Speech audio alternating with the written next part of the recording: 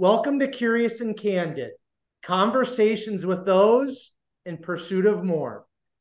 Today's guest is Niccole Hendrickson. Niccole, welcome to the podcast. Thank you. Good to be here. For sure. So, Niccole, we're going to kind of just jump right into it. I would like to know, how do you start your day? Do you have a specific routine or ritual like that you like to stick to on most days and on most mornings? I do. So I would say 7 days out of the week. Typically, it starts out the same. I wake up between 4 and 4:30 in the morning, and I start off with just a little breath work and roll into drinking the first part of my 40 ounces of water. And then I roll through, brush my teeth, grab my coffee, and I go into some meditation and prayer. And I have daily read that I hit every single day, and just a nice little reflection of what the day is going to look like for me. I am a mother of two, so despite getting up at between 4 and 4:30, sometimes I have a visitor that I have to put back into their sleeping place. But I usually am successful with accomplishing my breath work, prayer, meditation, and then I go into grabbing a workout. And I usually at home am starting off with mobility and then roll into getting on my Peloton. And I'll be honest with you, the work on my Peloton is movement has always been um, this opportunity for me to, it's, well, movement means a lot of things to me, but my morning movement has always been an opportunity to absolutely download all of my thoughts and to put them into action. So most of the time, the work on my Peloton is not that I'm racing somebody else on the screen. It's like seriously this beautiful opportunity for me to kick off my morning of putting all my thoughts into action. And then so I'll tie that in with about, so it's 30 minutes typically that I'll spend on that. And it's usually a combination of thoughts going into action and a serious sweat session. And then from there, I roll into a cold shower and I get ready. I like to be absolutely ready before my kids interrupt me and the day begins. So get ready. And then I continue drinking water, have my greens, and then kick off my breakfast. And then usually I'm then serving my children breakfast and having some quality time with them before the day begins. Now, I still do teach early one day out of the week, so that day looks just a tiny bit different, but I usually maintain and honor that same morning ritual. I'm pretty loyal to that, being able to have that time. I've been that way my whole life, but being able to have that time to myself and that commitment to that ritual is a serious gift to my day. Okay, cool. Now, a couple things I want to touch on from that morning routine or ritual, so to speak. The breath work, what does that kind of look like, and why is that important to be kind of at the start of your day? Yeah. So to be clear, I actually start and end my day that way. But in the morning, so it looks a little, and it's important for me to note that because the morning and the evening looks just a tiny bit different. The morning is really an opportunity for me to check in with where I'm at, right? Um, it's an opportunity to check in with where I'm at, but I ultimately also abide by this guiding principle in my life that I get to decide. So I might have been interrupted throughout the night with having two small children. I might have been interrupted with just my own thoughts of a lot going on in my life, but checking in with my breath and bringing that reflection piece of prayer and my daily read with that breath, it's just an opportunity to go inward and really decide like what is my day going to look like for me. And so that breath work is not only reflection, but it's like goal driven, right? Like it's driven of where I'm going, what kind of impact I want to make in that day, like what is the focus of that day for myself, with others, how do I want to show up, how do I want to kind of clear my space, mental, emotional, physical, if I might be struggling with an injury, like how am I going to funnel that struggle through the day. So really that morning breath work is an opportunity to focus, go inward, set the tone. Hmm. Okay, and then how does the breath work compare in the morning to the evening, if you don't mind touching on that, Niccole? Yeah, so that morning opportunity, like I said, is an opportunity to reflect on like how I feel when I wake up and what my mission is for the day with the focus. Whereas my nighttime is really a down regulation. It's really an opportunity to just absolutely release, let go, and give myself permission just to turn off. I am unapologetically a driven human being. And so that, there's some repercussions that come with that, with turning off my brain and giving myself permission to be done. So the nighttime is definitely down regulation. The nighttime is like about letting go. The nighttime is about not like carrying my reflection into my sleep. It's just like giving pure opportunity to, like I said, release and just be present and give myself a chance to recover.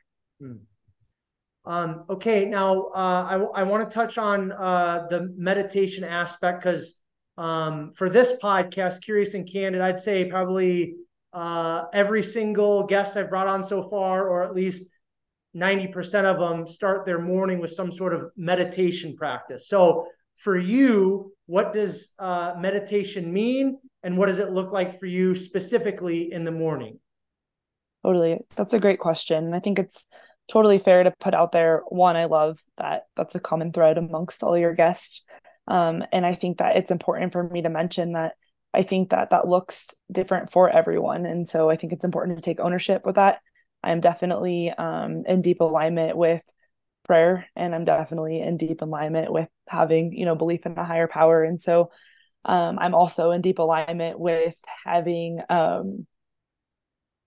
the ability to have like active meditation. So the morning I try to like really give myself permission to like reflect and just kind of be still.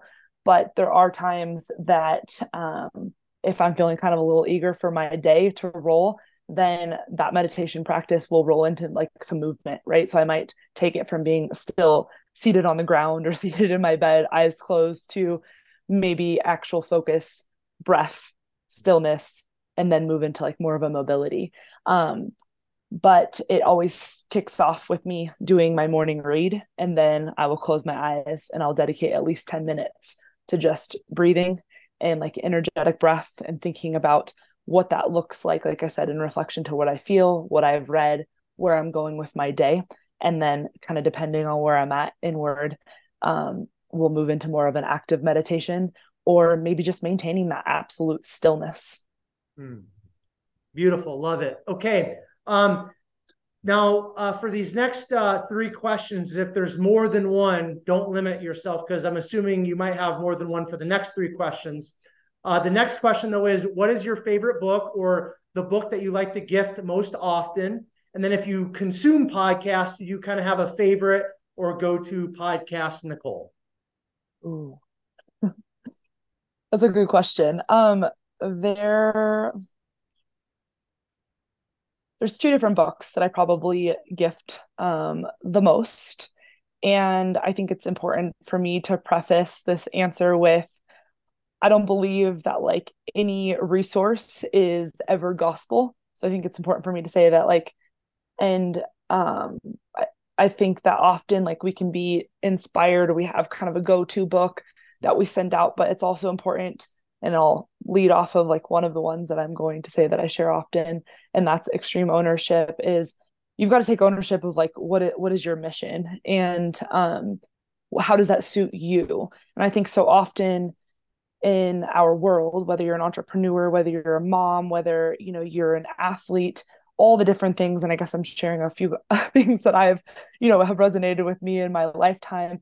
Like, you can't, I think it's important, and this is my biggest advice, is like, you can't pick up a book or listen to a podcast and be like, that's the answer, like, here we go. It's no, like, what is that information, that intel that you've gathered, and what does that mean to you, and how can you utilize that information for the chapter of life that you're in? Because we evolve, right? And so there's a handful of books, I'm actually looking at my shelf right now, that I'll pick up, and ones that I have read back in college that like when I read now, it's like a total different ball game, and I appreciate that. But the two that I refer out to people and leaders, and even my girlfriends just with relationships, would be Extreme Ownership and the book Relentless. And while I will tell females specifically, like, these two books they're going to be intense, and they're going to kind of push you back on your heels a little bit. And again, not trying to isolate the fact that I think they push men back on their heels as well, but I think I'm cut from a little different cloth as far as, my background. And so um, those are things that I get excited about. But at the end of the day, like I think they're really great resources for women and women leaders because you really are going to just cut straight to the chase. And we need a little bit more cut straight to the chase, a little more logic with that. And um, I love I love so many aspects of extreme ownership. And the book Relentless came to me as a gift to somebody very dear to me in a time that was like very challenging. And the why behind being gifted that book and the time frame of my life and the purpose it served, I think is another one of the powerful whys behind me wanting to share it with other people. And like I said, I often will tell them like, this is not gospel, but take it for what it is and read it and have a clear understanding of like what kind of feeling does that elicit. Another book that I think is awesome, for me personally, there it hasn't provided any like aha moments, but I love its clarity and I love it being delivered all in like one little package, and that's Atomic Habits. Like I think it's a great, really straightforward, easily digestible, not going to really, like I said, push you back on your heels, but it's a lot of value in it. Um, and I'm gonna be really honest with you. I love podcasts. I really do. And I spend a lot of time in the car, but I do find myself because I'm so insanely stimulated throughout the day in my life there. I am so famous for having all of these podcasts I love. And I just put them like in this like little Rolodex of like, okay, when I have some time, like when I'm ready to like, I drive a lot, like quiet. And it's like my time to just think, which people would think like, oh, you drive so much, you have the time to listen. And I do, but I also love that time of silence. So when I do listen to some podcasts, I've always been a pretty loyal follower of Jenna Kutcher. I just like total, as far as like business development and just true go-getter and like entrepreneurship and easily digestible content. She's very generous like with what she gives away. And I think it's really helpful, you know what I mean? And I love that about her. And I also think that she brings a little like softer side to maybe my more intense edge. So it's good for me. But I obviously love, Joe Rogan and the whole crew there. But I'm not the girl that is a podcast listener every single day. I just, like I said, I think there's so much value. I myself am inspired to kick off one and I want to do it every day, but I'm also the girl that's like, oh, I'm going to listen, have some quiet. Yeah, yeah, absolutely. I can concur with that. That's great. What's a life lesson, Niccole, that you've been taught or you've learned in the last year or within recent times? And again, if there's more than one, go ahead and share if you'd like. Mm. I think that I think this one keeps coming in like repeat, so I'll share this one. And when I say repeat, it has like different it's posed different challenges, and then I believe it to be like such a solid life lesson of we evolve, and when we evolve we can be challenged with digesting a different version of that lesson, if that makes sense. And the one that speaks that just like came to me right away, so I'm gonna go with my gut on this, is the power of living your truth. Mm. And what I mean by that is being so clear in your values and being so clear in your deliverables.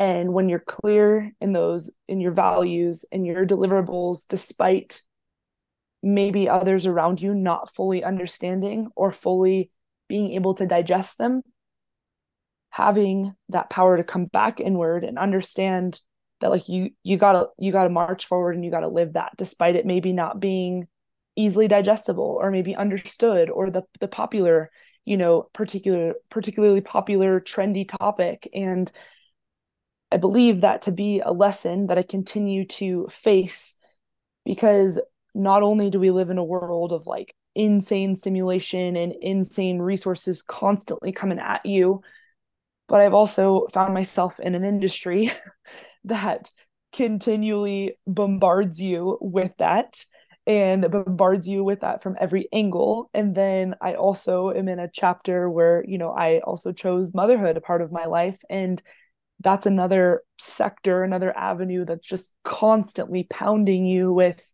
these different narratives and these different challenges to what your truth is. And so I would say the best life lesson um, that I can deliver to the world, and specifically women as I continue to impact them, is to get unapologetically clear in your values, your core values, and get unapologetically clear in what your mission is and stand tall in it. Stand tall in it, not in like a, I'm going to be the loudest and most aggressive, but just let that light flow and impact people by not being the loudest, by not being, the most trendy on your social platforms, but living it. That's the best way you can impact and cultivate change, and cultivate, when I say change, like moving the needle in the direction that is, the best is living it. Hmm. Okay, now I'm curious, Niccole, because that is a very profound life lesson. Like you, I love how you said it's kind of like at different evolutions or different stops, different seasons in your life. It's kind of like reoccurring, and there's different evolutions of this. But and we're gonna get into your story, so I don't want you to get too deep into your story at this point. But at what age, kind of age range, and at what point in your life did this first kind of come into your being? Because I think a lot of us when we're younger, especially Niccole, and maybe you can relate, maybe not, but I think a lot of us when we're younger, like I'm talking about like teens, early 20s, right? Like a lot of us are trying to fit in. We're trying to figure life out. We're trying to figure ourselves out. We're trying to just see where we fit in, or where we don't fit in, whatever all that stuff is, right? So when did this lesson kind of like come into your existence? Around what age, and what was like the circumstance or circumstances that kind of caused this to be presented to you, if you don't mind? Mm, that's a great question. I feel like my immediate answer is to say high school.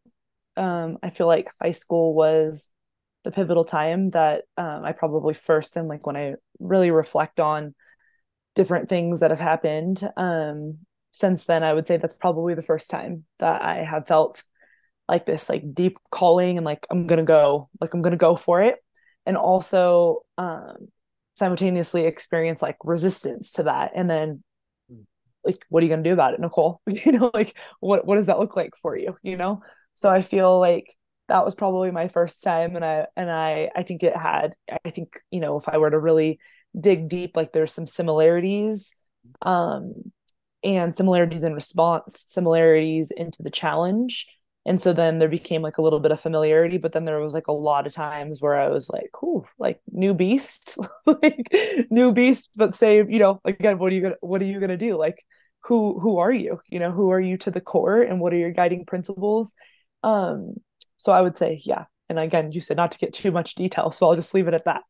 Perfect. Yeah, and we'll I'll make sure that we kind of come back to that once we get a little bit deeper in your story. So, last question in terms of kind of the conversational starter questions. Do you have a favorite quote, mantra, or word? Ooh. All the above. No, I'm just kidding. You can give us a quote, mantra, or word if you got all three. I'm sure you probably do. Yeah. Um, I mean, I think there's like a few things that I probably say often. And I think one in which, like probably the softer, more, you know, gentler side would be, I often always, not often, I always tell people to make it a great day. And I know that seems like so ridiculous and like coined, but it's just so damn true. Like I think about it and I've just owned it. Like, make it a great day. And, I often also say, like, get after it. And I'm going to butcher this, but there's this awesome quote that I've had on my email signature, and I can share it with you if you want to have it in your podcast notes, because I'm going to butcher it on here. But it's essentially something to the effect of, and I first discovered it, I think it was my freshman year of college, and I was just like, this is everything, like, for me. And this quote essentially talks about if you hit a, you run into a brick wall, like you figure out how to get up and over that damn brick wall. And it's obviously much more eloquently put out there, but the reason why I like it so much is that's life. And life is, instead of, oh, there's a wall, like let's turn around and go the other direction. For me, I look at it as, great, there's a wall. Not only, it might not be like I'm going to figure out, like I'm going to scale this wall and get over it, but it's really about, for me, like, cool, this obstacle isn't saying to turn around and go back. This obstacle is saying, like, what are you made of, creativity wise, mental grit, internal fibers, and like physical strength. And that's why I love it so much. And I continue, like, literally, I'm like, okay, this is going on, almost 20 years that I've had this signature, and I just love it. And I think it's so relevant to every chapter I've ever been in my life. And yeah, happy to share it with you guys. Cool. Perfect.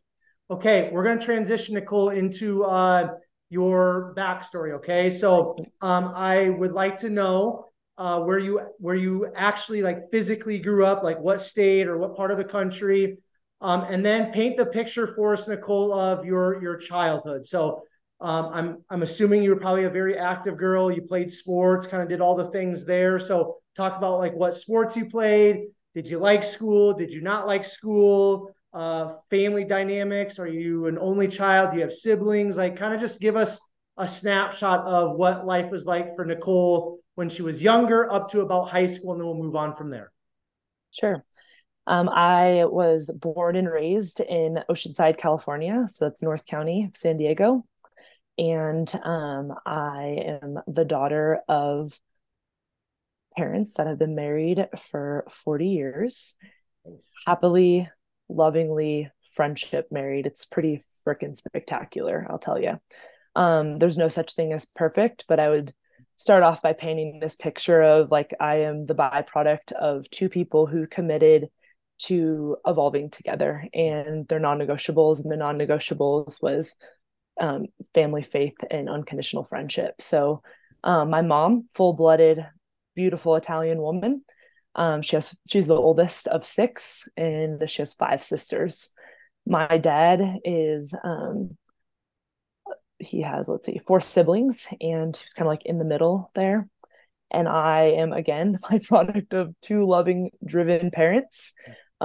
Complete opposite. Like, they had similar upbringings in the sense of two-parent, loving, hardworking family.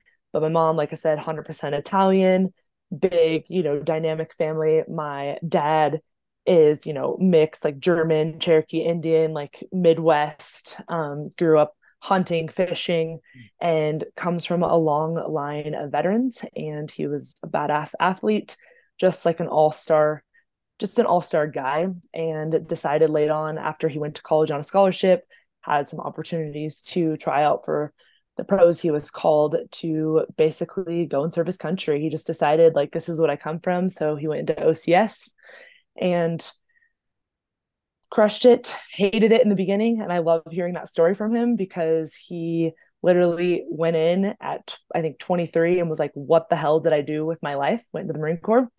And it was like, I think he said like week 3, and he was like, this is the best decision I've ever made. And so I think it's important for me to just shed a little bit of light on him, because he is definitely my hero. And he's my hero not because, like, I'm daddy's girl. He's my hero because he's just a good man, and good man to my mom, good man to us, and he's had an incredible impact on my life. And so yeah, had an incredible he was an infantry officer, retired as a colonel of Marines. And while it's important for me to note that I grew up in Oceanside, California, after I was born, he decided that he was going, after I think it was 12 years or so of being active duty, decided that he wanted to commit to being 100% like around both my brother. I have an older brother, and being around my older brother, myself, and my mom, and didn't want my mom to raise us as a single mom. So made a huge decision, with having an epic career in the Marine Corps, to go ahead and step out of that and pursue his coaching and teaching career. And while he was pursuing that coaching and teaching career, he also then went back into the reserves for the Marine Corps. So I paint that picture for you all because I grew up with a multifaceted father and a multifaceted mother, in the sense that my mom's family owns a few small businesses, and that is still to this day, like any typical Italian, they never stop working. She still is running that operation, and I'm hopeful, to once have a mom that retires. But anyhow, so that's just a little bit about my mom and dad. I have an older brother. We are just over 2 years apart, and he was my absolute best friend growing up. Just a stunningly handsome, awesome man. And he took care of me like nobody's business. He was an incredible athlete, and just an amazing brother. And like I said, best friend.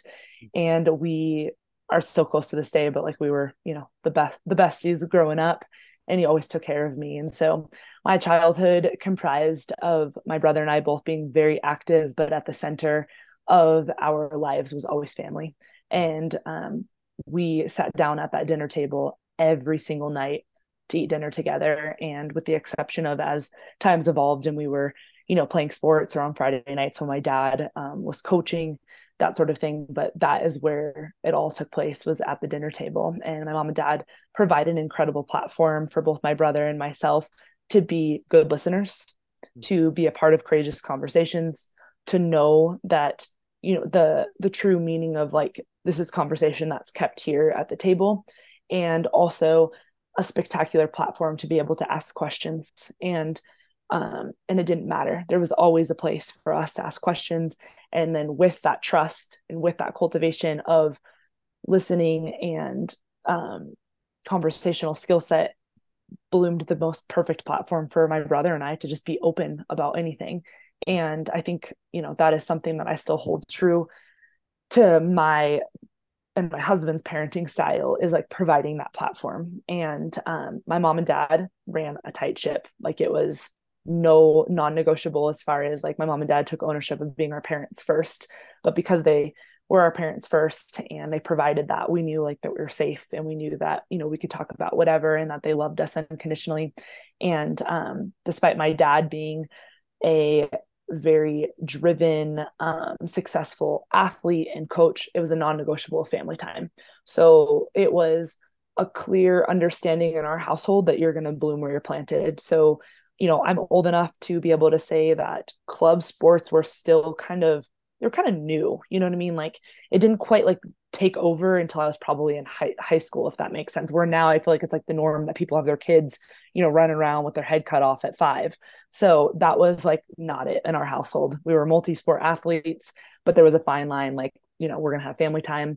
Like I said, my mom is full-blooded Italian, and it happened. We were hanging out at Nona Nono's house. So we literally had the village. And that's another important piece for me to capture for you all is I have 5 aunts. I have my Nona Nono still living to this day. And my cousins were our people. Like it was like a big joke amongst all of us that like we all had a ton of friends, but we were like, bye for the summer and the holidays. Like we were not like, we'll see you during the summer. We're like, we'll see you next year, my friends. And you're lucky to get an invite to come over to the family house. So which it sounds funny, but it was true. And then like, as we got older, it was like, you could start like vetting some friends into the cousin Italian circle, So we spent our summers working, at the grocery store, like, and then eventually we got old enough because it was just walking distance from the beach. So eventually we were old enough that we could earn our time and walk down to the beach and have some summer fun. And again, we grew up playing sports. We grew up doing junior lifeguards. We grew up being around our family. My dad's family lived in the mountains in Arizona. We'd spend summers out there with just some of the most epic life lessons that I can, to this day, like we're so lucky to grow up with both sets of grandparents, and those 2 sets of grandparents, and then my parents, shaped my life forever. I mean, being able to sit down, my papa was a World War II veteran, 101st Airborne, D-Day. I mean, just Purple Heart, like stellar, of the greatest generation. So being able to have that growing up and being able to like learn about my family in that way, and not just be so like child centric of whatever my brother in my life is, I think a huge part of what shaped me to this day. And why maybe I also feel a little displaced at times in today's world is just a different outlook, and so yeah, again, I think it's important to note that I really didn't isolate one sport until my junior year of high school. So I grew up playing, softball, and I danced. I did gymnastics. I'm 5'10", so I know there's tall gymnasts out there now, but my dad was like, listen, kid, like this is going to be short lived for you. Like, so I hope you're having fun. So that was like a small stint for me. I'll be honest with you, softball was really boring to me. I like loved to play catch and I loved that sort of thing, but I'm like, yeah, this is awful. But again, being a West Coast kid, like we didn't have lacrosse and all field hockey and like all these really cool sports that women have now. But I grew up swimming. I grew up, doing all these things. And then it was junior high when I was introduced to volleyball, and I was like, where has this sport been my whole life? Like, this is for me. It's like beautifully feminine, but like just kick your ass. And I loved that.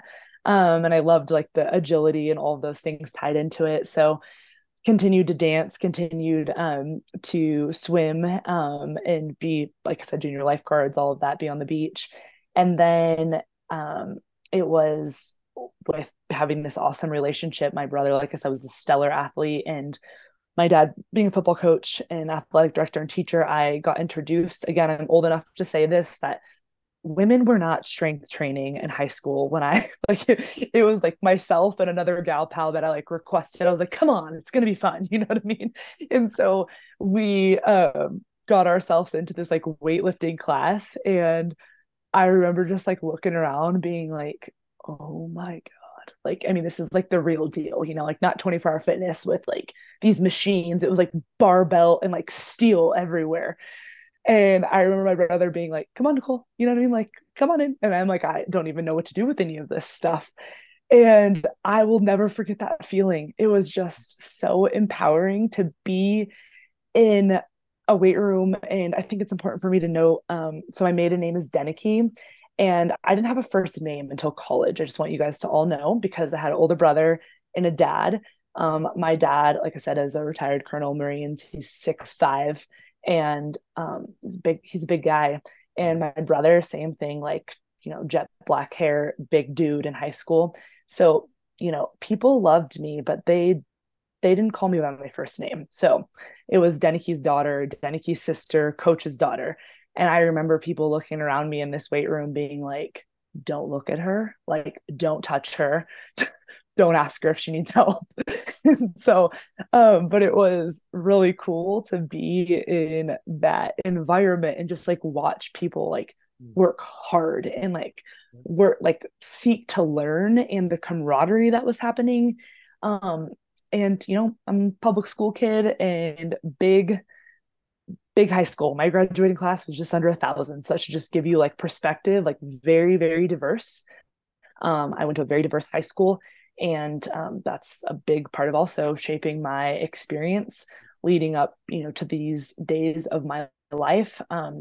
It was cool. It was really cool to experience how athletics and movement united everyone.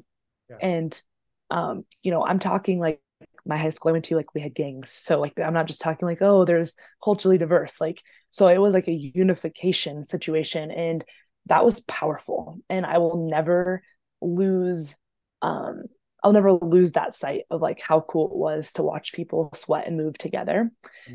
So I went on to continue to swim in high school. I decided, I'm not shocked to share this, but decided to run for class council president my sophomore year of high school. And my mom graduated from, at that time, our rivalry high school, obviously years ago graduated.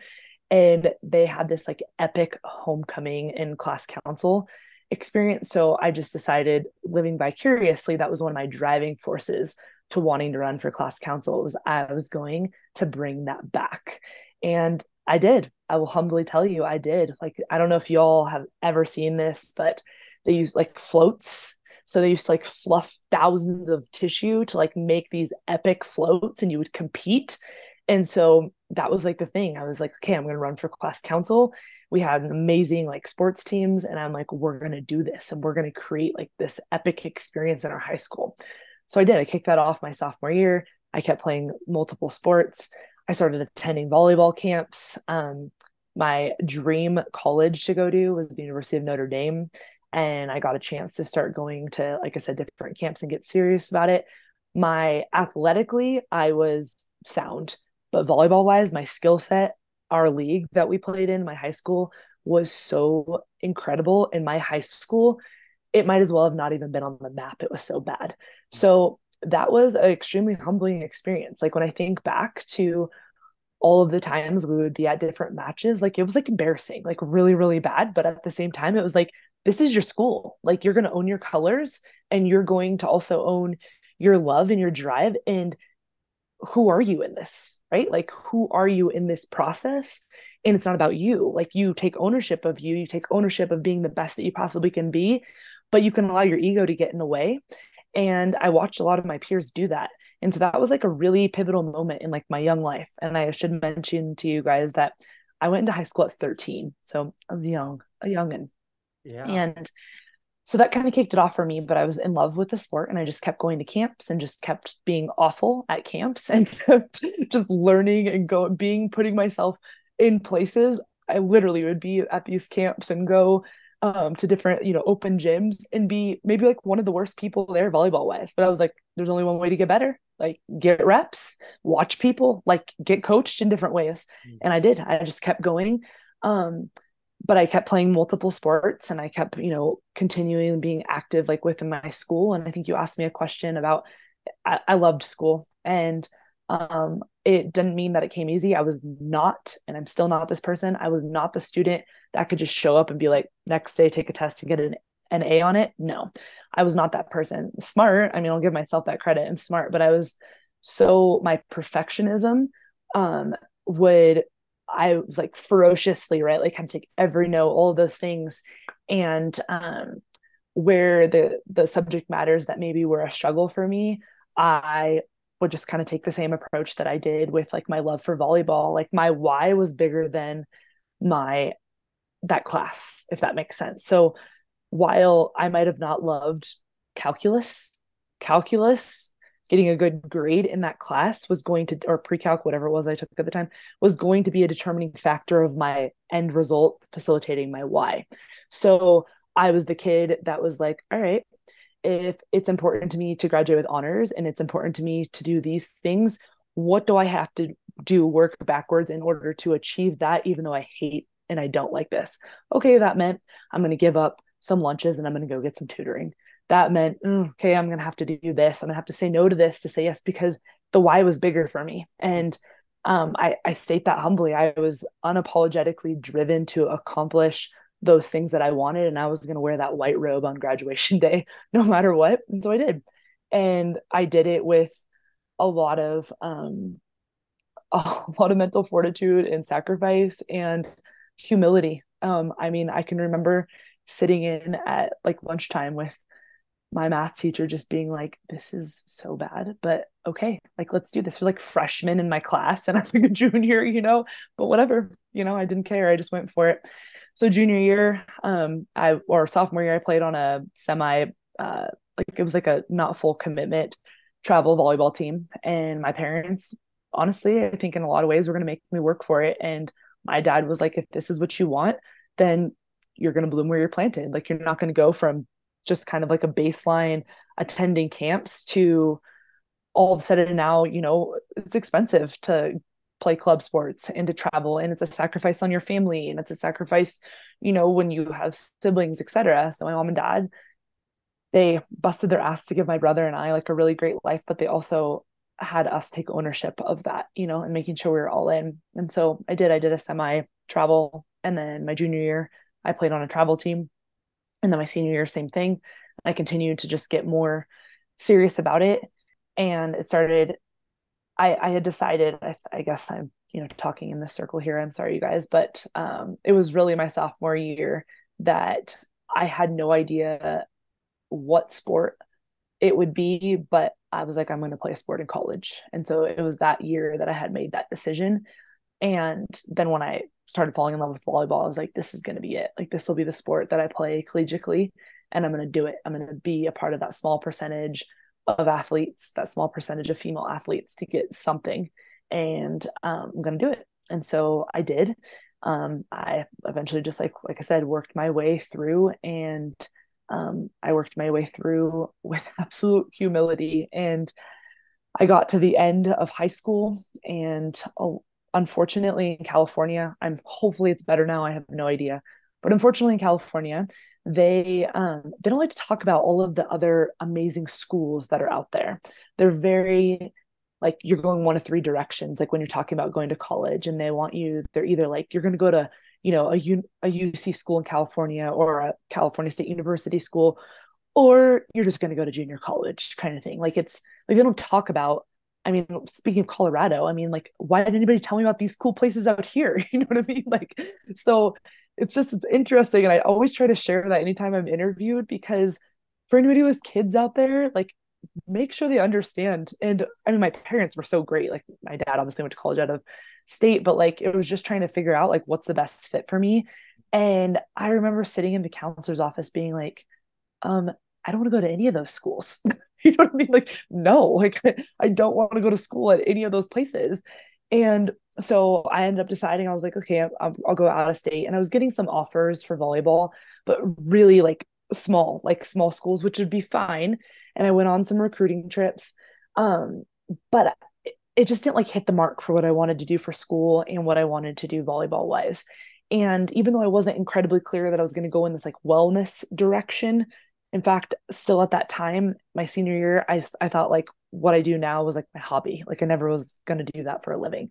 And I wanted, I loved to write, and I loved English lit. One of my biggest impacts was a gal named Miss Leslie Shortman. Literally, she's like 5'1", and just a huge impact on my life. And I really wanted to pursue similar kind of professional field and route that she did. And she would always tell me, she was like, you've got this gift, like you got to go down this path. Like, why don't you want to do it? And I'm like, it's just my hobby.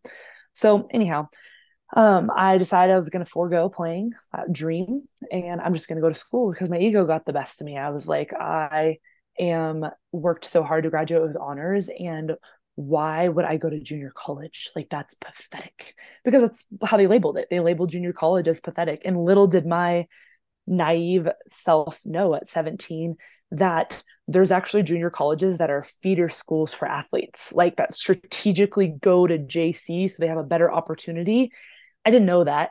And so finally, my dad, because he never really interfered with anything, they always guided us. He was like, let me talk to you about a couple things. And then shortly after, or I'm sorry, before he talked to me about that, I got a call from one of the junior colleges that was a feeder school coach. And he was like, listen, I know you're like, why are you calling me? I've seen your transcripts, and you're thinking you don't belong at junior college, but can I just, share with you, like, you can continue to get better and better opportunities for recruiting if we just like increase your exposure to higher level play. So I did. And I took the call, and then my dad talked to me about it, and he was like, listen, like, explain to me about junior college. I quieted my ego, and I went for it. And those were two of my best years of my life, was at JC. And I know you said to end with high school, so I'll stop right there. Okay, perfect. Okay, now one thing I want to touch on is your life lesson that kind of continues to reoccur, and you said it that the power of living your truth kind of came into your life when you were in high school. So was that in regards to you deciding, hey, like I want to be a college volleyball player, or what was it at that point in high school where the power of living your truth kind of came into your being, so to speak? Yeah, I would say it was a combination of two. So um, I humbly share that I feel like it was high school when I really felt myself get called to like step into a place of leadership. And through being like just how I was in sports, and just kind of naturally leading, to being like named the captain, to being like just really taking ownership of that role and what my why behind it was. And I humbly share that my why was never like, again, my maiden name was Niccole Denicky. It wasn't ever like Niccole Denicky like has the spot. It was like, no, like I'm gonna rally the troops. You know what I mean? Like I'm gonna bring us all together, and like, you know what I mean? Like we're gonna silence catty bullshit like amongst women and all of the differences. Once again, like there was a lot of differences amongst us all in high school. And, I was one of, I think, three Caucasian gals on the team. Like there was a lot of intense things. And it was like, again, our coach had her own dynamics and everything. And it was like, no, like, here's our common ground. Here's what we're going to do. And we're going to do it. We're going to do it well. We're going to look sharp. We're going to, again, we were freaking awful. Okay. Well, that doesn't give us an excuse to act like a bunch of renegades. Like it just validates, like, what people think about this chaos. It's like, no. And having some pride in your process, having some standards, having a follow through in that and just continually refining that. And then once I got exposure to strength training, plyometrics, speed and agility, and again, all of this was being led and directed by just like a bunch of, or I was surrounded by a bunch of male athletes and like male amazing, mentors. But it was like, and I remember being like, where do I find like my kind of place in this and be able to like share it? Because with my dad's experience, I obviously got exposure to high level collegiate athletes and like pros, and just with what he had going on. But like my people around me weren't doing that. You know what I mean? So it's like, how do you deliver that? And so that was like me stepping into one of the first times, like stepping into this like resistance, but being like just staying the course, like believing in something and understanding that it started with me. It started with me following through. It started with me, dotting my I's, crossing my T's, and being consistent. And, we hear this all the time, like leading by example. So it doesn't matter what I say to you. If I'm not doing it, if I'm not living it, you're not going to follow me, or you're not going to want to join what I'm doing if you don't know the result of it. Right. And so I would say that was part one. Part two was deciding like to speak that truth when I was like, I'm going to be a collegiate athlete. And again, saying that, but not even knowing, I didn't even know I was going to be I never even identified as like volleyball collegiate athlete. I was like, I'm going to play a sport in college. I don't know what it's going to be yet, but I'm doing this.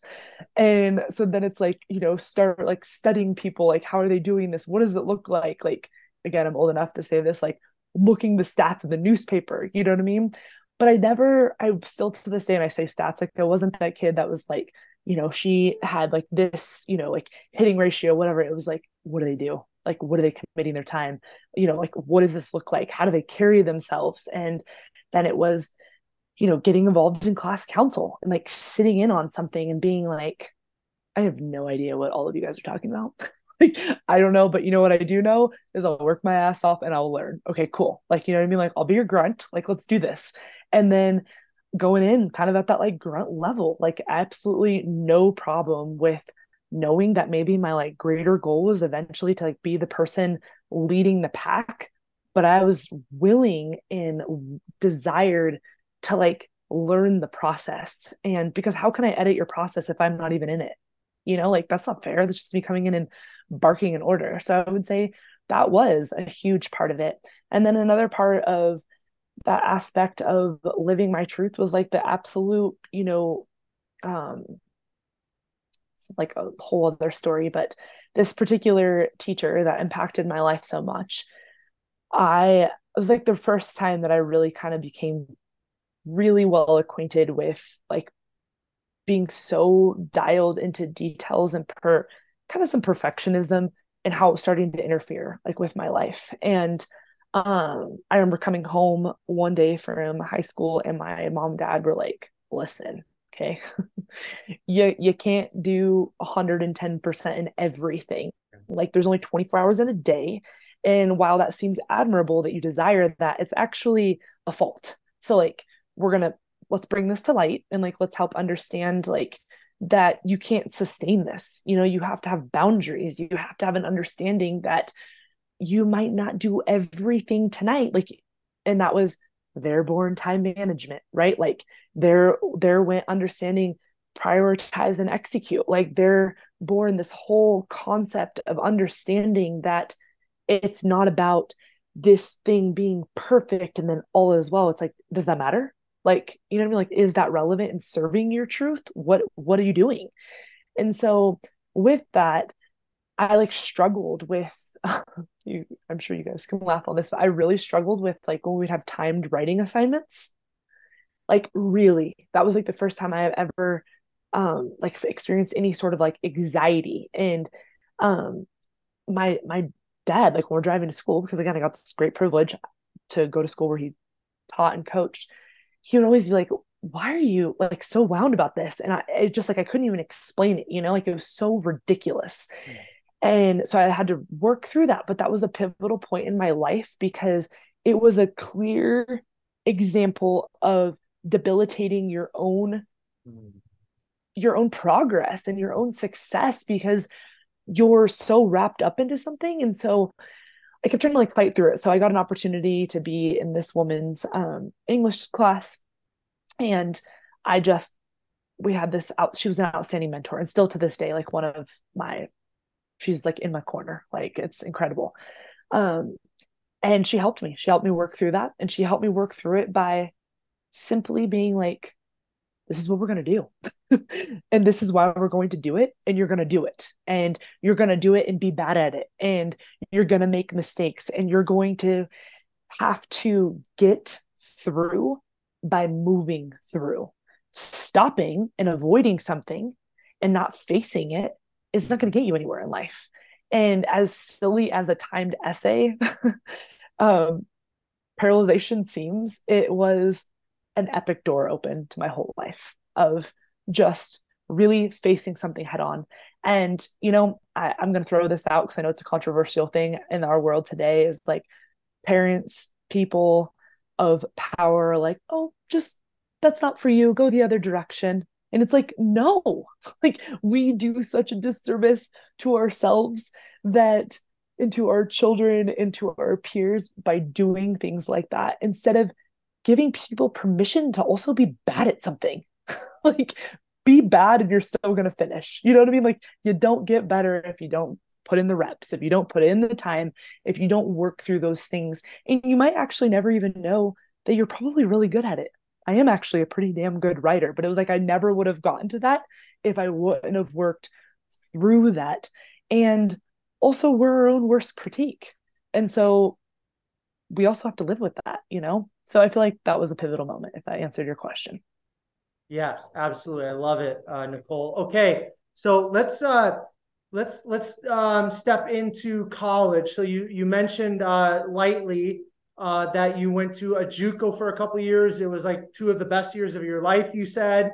So first of all, just I don't want to spend too much time on JUCO just because I want to get into more of your story and kind of get to where you're at today and the business stuff. But why was those 2 years so pivotal or impactful or fun or however you kind of want to word that for you? And then after the 2 years at JUCO, where did you transfer into? Yeah, great questions. I would say that they were packed with a lot of like obstacle. It was the first time I had ever experienced a life-changing injury. And so I will say that they were amazing years, but they also were packed with challenge. And I believe that things in our lives happen for truly for a reason. And I believe that that pivotal moment in my life at 17 was something that like was a gift. Honestly, it was a gift given to me because it gave me a complete transformation in headspace, physical discipline, and ability to connect with people that I think I would have been able to do in other ways, but it changed me forever. So I would say they were impactful. I met some incredible friends during those years. I remembered who I remembered who those people were in my life that still are there to this day. So I mentioned early on in this interview that my family were always my people, but it was high school that I met, three of the most incredible, friends of a lifetime. And I still am in touch with them, one in which is like a sister to me. And so it was like an incredible time to really understand like, where did I come from? Where am I going? What do I want? And it was the second time in my life, that pivotal moment of being like called into like living my truth. And so here you are, I was not obviously like far from home, etc., but none of that mattered. It was like you just like entered in to this junior college that was a feeder, like I said, for sports. And so you just like opened the doors to all of of course there was like your everyday folk that were just like going to school, whatever. But you, on the athletic side, you were literally surrounded by so many athletes who were like, I'm freaking here because this is my like pit stop before the next place. And that was cool. Like that was a like that's as simple of a word. It was a really cool experience. I had some incredible professors. I felt like the professors at the junior college level were very like vested still in their educational delivery, which was really fun. That was also the time that I had decided, okay, I'm going to go and pursue a degree in kinesiology, exercise science, and really got an opportunity to like harness my leadership voice as far as like in the athletic field. And that was really fun. It was really fun to be able to step into that superpower and get really comfortable with that and to bring something to my peers that not everyone was exposed to. And that was, I was lucky. I got exposed to strength training and plyos and all these things that like high level colleges were doing with their athletes, but not many young women were doing that at the level that I was doing prior to going into there. So it was just super fun for that. Um, I did, like I said, experience an injury that was life changing. And I did end up sitting out from competing my freshman year. And because I was so young, my coach had recommended that I did not use a medical red shirt and I just basically allowed myself to kind of not start my clock, which was great advice at that time. And busted my ass and got really connected to some other strength conditioning coaches and recovery aspects. And I came back an absolute beast for that next season, won a starting position, got an opportunity to go to what like in football would be like a combine. So it was like an opportunity where like a show, it was called a showcase at the time. And I got recruited by a few schools and I ended up making a decision to go to a small little Division II in Northern California. And that was a wild experience. So I made the decision to go. I was so here. I had this dream to be a collegiate athlete, and I was holding on to that. But I also like really had a dream to like go to a school that like bled their colors. You know what I mean? Like I really wanted to go somewhere that like was like, yeah, like I'm an alumni here. I wouldn't quite say at that time. It's transpired now. The school that and I've come back around. I donate alumni, all those things. But so I went to CSU Monterey Bay and it is on Old Fort Ord base. And yeah, so that just kind of kicks it off. It was like I went there at a really pivotal time. So it was a pivotal time because they had just began, I think they were like 1 or 2 years into becoming a Division II. Um, the coach that recruited me, the whole staff that recruited me got fired before I started. So here I was, 2 years into school, getting there, like my whole life set up on my trip. I get there and they're like, yeah, there's like a new boss in town, new setup, like new all these things. So my humble ass got moved into the dorms. And I was like, it's not the plan, my friends. So that was an interesting experience. I'm glad that I have it so I can like relate to other people, but wow. Um, so yeah, that was step two of absolute humility is like transferring there. And the old coaching regime was fired, but the whole team that was there, it's important to know there was 7 seniors on this team. So I knew for sure that I was probably not getting like an insane amount of playing time. And we'll just call it like, so in like the man's world, they call it like the good old boys club. Well, in the women's world, it was like Mean Girls Club. And it was like, who is this Southern California bee that joined the team that is like, doesn't need the coach to tell her what to do? Like, this chick is dialed. And so I stepped into this environment and was like, whew, like, this is going to be something, right? Like, I've got my ass moved into the dorms with a roommate, and all of these people are a bunch of like loose cannons. And your girl loves to have fun, but I was like, I am here for a reason, and I said yes to this opportunity for a reason, and I'm not here to be spending my nights at the Mucky Duck with y'all. Like, it's not what my thing is. So as exciting and rewarding as it was something. And I'm going to be really upfront and really honest, even if this is listened to by anybody in that group. Um, that was an incredibly, probably the first experience of my lifetime to have a kind of dynamic with adults that didn't truly, so I'm talking now about my coaching staff, have a dynamic with adults who hadn't really harnessed their core values and their sense of self. And it was an epic learning lesson for me that whoever I become, I will never become that. And it was hard. It was a really challenging time, in the sense of, my guiding principles are, integrity. And it was just one of those things where there was manipulation, there was just like lack of, and that's what I'm going to attribute to. I really think that they struggled to truly know like their strengths and superpowers and be really good in their own skin and their core values.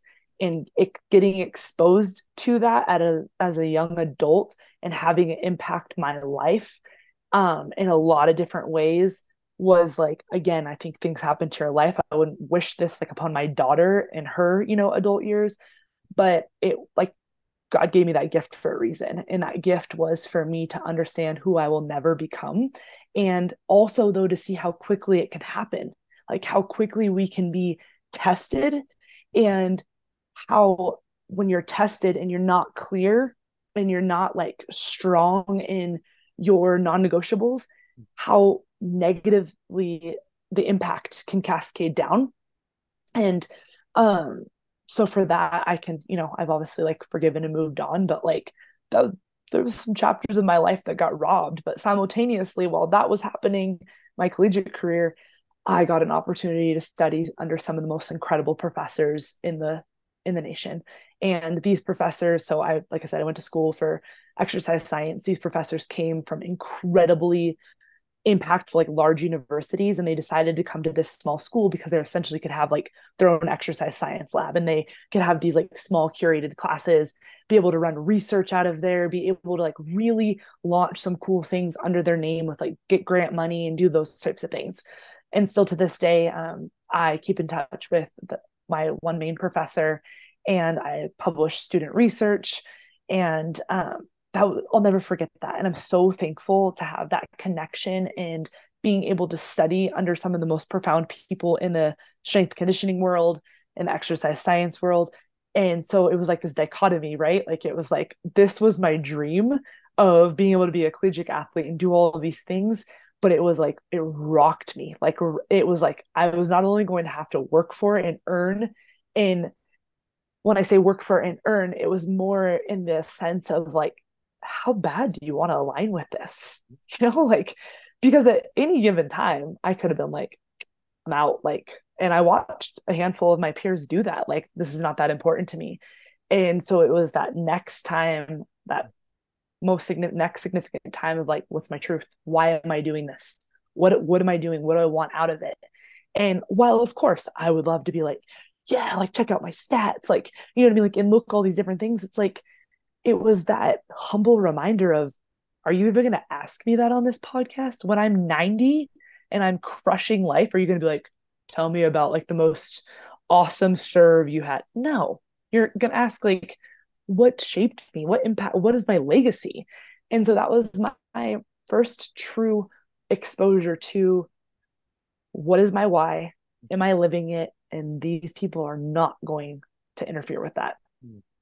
So perfect. Love it. Okay. So you studied exercise science in Niccole in college.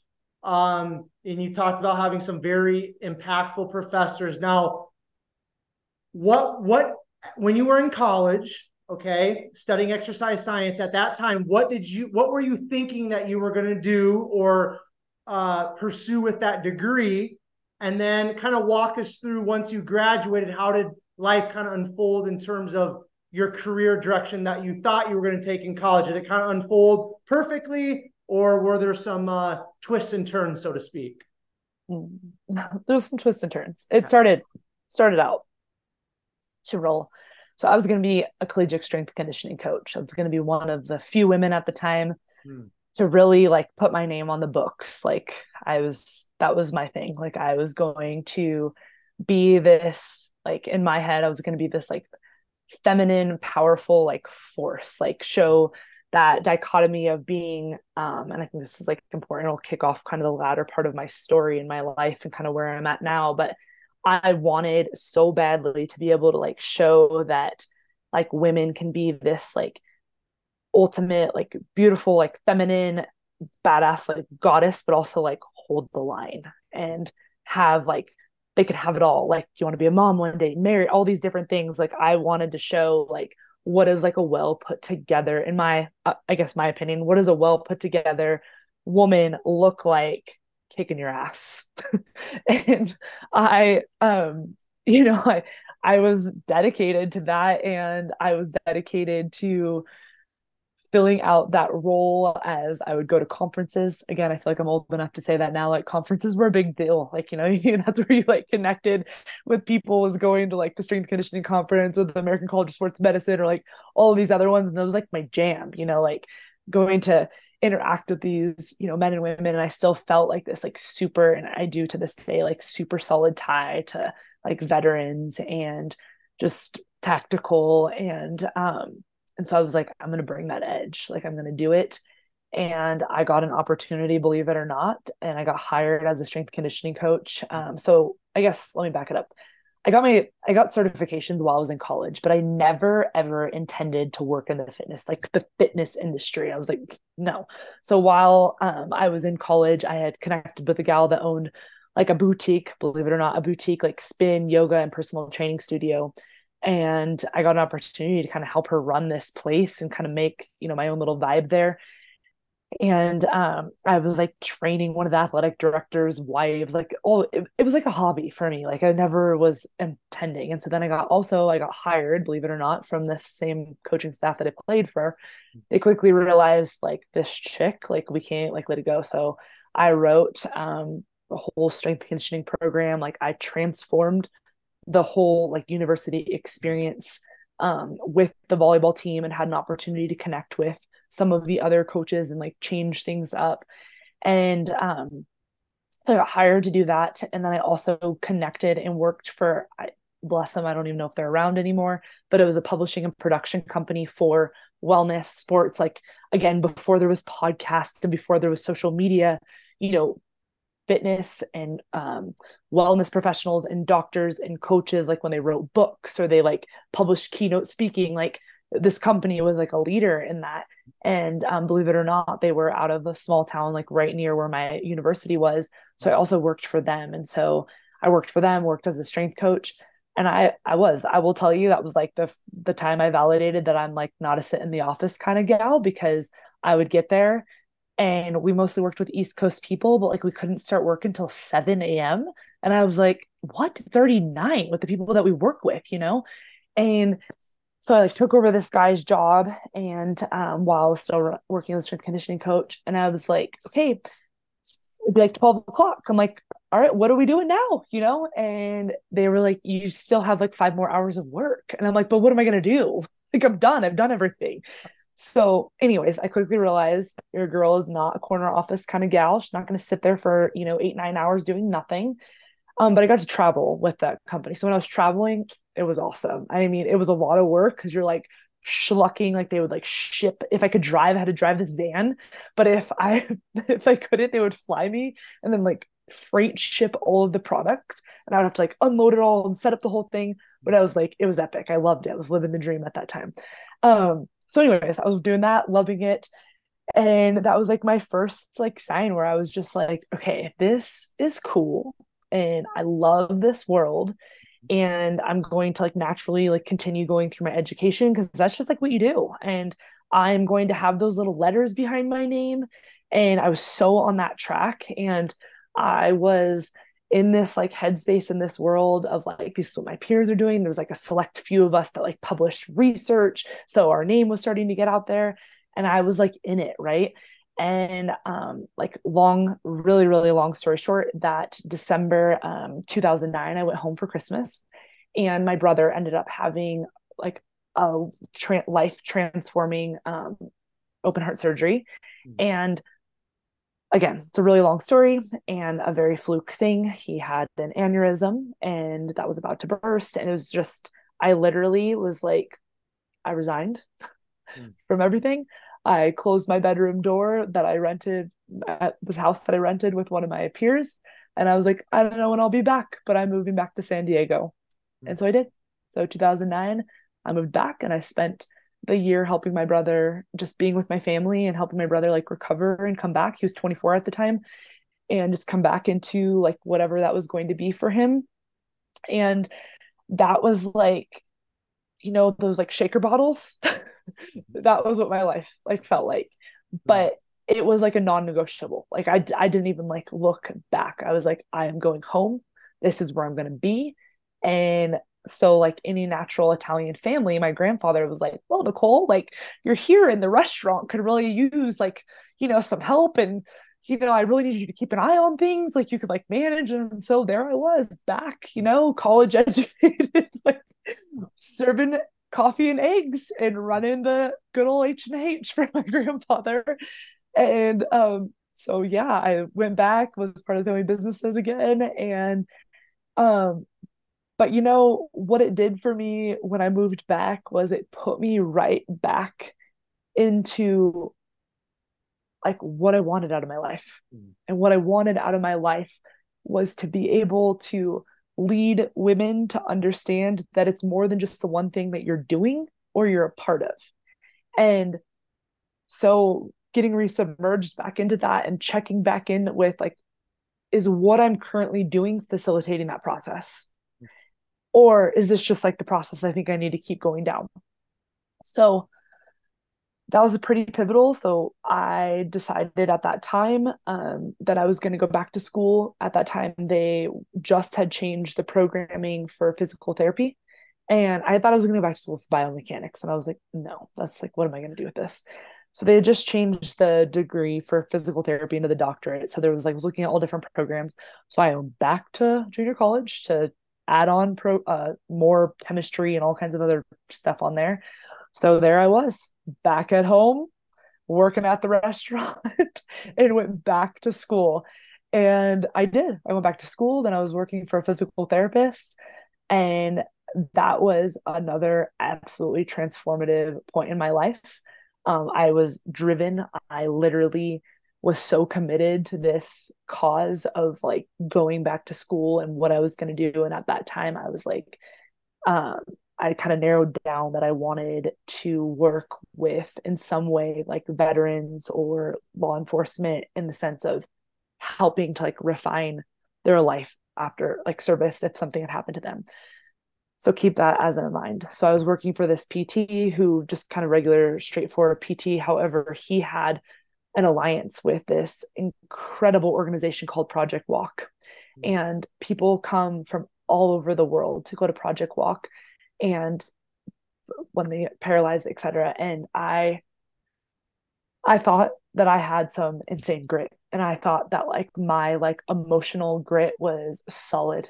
But working with these people that would come into this PT office, I was like, I don't know if I can do this. Like, I feel like I'm gonna cry, like talking about it. Like, I'm like, I don't know if I like it really tested me in the sense of um like not like the mental grit and the emotional grit, but like fuck, like your life, like they're this young and it was this family that like really changed me. And they came from Australia and it was this young boy. He literally is 15 years old. They have dirt bike track all around their house and have been riding their whole life. And he literally the same jump he went off 1,000 times before went off it in a different way, landed, and here he was. So here this mom was with her kids back like here going through Project Walk, etc. And it was like that was it for me. I was like, okay, maybe that's not like the category I'm going to focus on. And but it like made me such a better freaking person. Like it was just transformative. So anyhow, I finished all my classes, got myself all ready. I applied, I sent in my applications. It's like this like 100 pages of your whole life and all everything you're doing. And I turned it in, got it, whatever, postmarked. And I remember my mom drove with me and I dropped it. She was like, got back to the car and she was like, how do you feel? And I was like, I don't want to do this. And she was like, what? And I'm like, yeah, I don't think this is for me. Like, I I don't think like PT is where I'm going to thrive. Like, I don't think that like this is where my magic is meant to give. I just don't know. And she was like, fair enough. And she's like, well, let's see. Like, let's see what happens. Like, maybe you're just like a little fatigued from, the amount of work you've been doing for the last year. And I was like, okay, fair enough. So I started applying for like other grad schools, et cetera, at the same time. And again, at this time, PT had just gone into a doctoral program, and there was only one university in California that offered the doctoral program. So it was pretty competitive. So I got everything in, and I was like, I was done. I was like, I'm going another direction. But I was like, well, hear it out. I'm going to finish it out. And I ended up getting deferred. And I was like, yes, this is the answer like to what I needed. Like deferred is perfect. Like, you know what I mean? Like, yes. And yeah, I just like never looked back with it and kept going and applying. And I was still working as so now I was working as a trainer at this time. I decided I was like, I can do this in my like I do this all the time. So I went to go work for the good old 24-hour fitness. Mm. Shit. If you want to build yourself and your character, go and work there. Awesome. So I decided to go and work there at the same time while I was applying. And I was like, okay, I'm gonna pick 5 places to apply to, like 5 different states to go, because I am a beach girl. Like the ocean is my soul. I love the mountains. I always dreamt of both lives, but the ocean is like where I reside. And or my brother on the other hand was like, peace out, California, like I'm done with this. And I was always like, if I have like the right career calling, or like, if I meet somebody that like brings me to somewhere else, like we're just gonna see where it maybe takes me. Otherwise, I need to be by the ocean. And or I need like some wild city adventure. And so one of the gals that I played volleyball with had decided to like leave the regular school sect, just important note, and like go into culinary school. She was like this super talented baker, even when we were like in college. It was insane. She would bake these crazy, beautiful like cakes. So she was like, I'm out and going to New York. So she moves to New York. And this is like when New York is like popping and it's cool. And so I'm like, all right, I have nothing tying me. Like I'm going to New York. So I go and I go visit her, and I'm like, this is it for me. Like I am going, like little Oceanside, California girls moving to the big city. And so I did. My parents were like, you're crazy, but okay.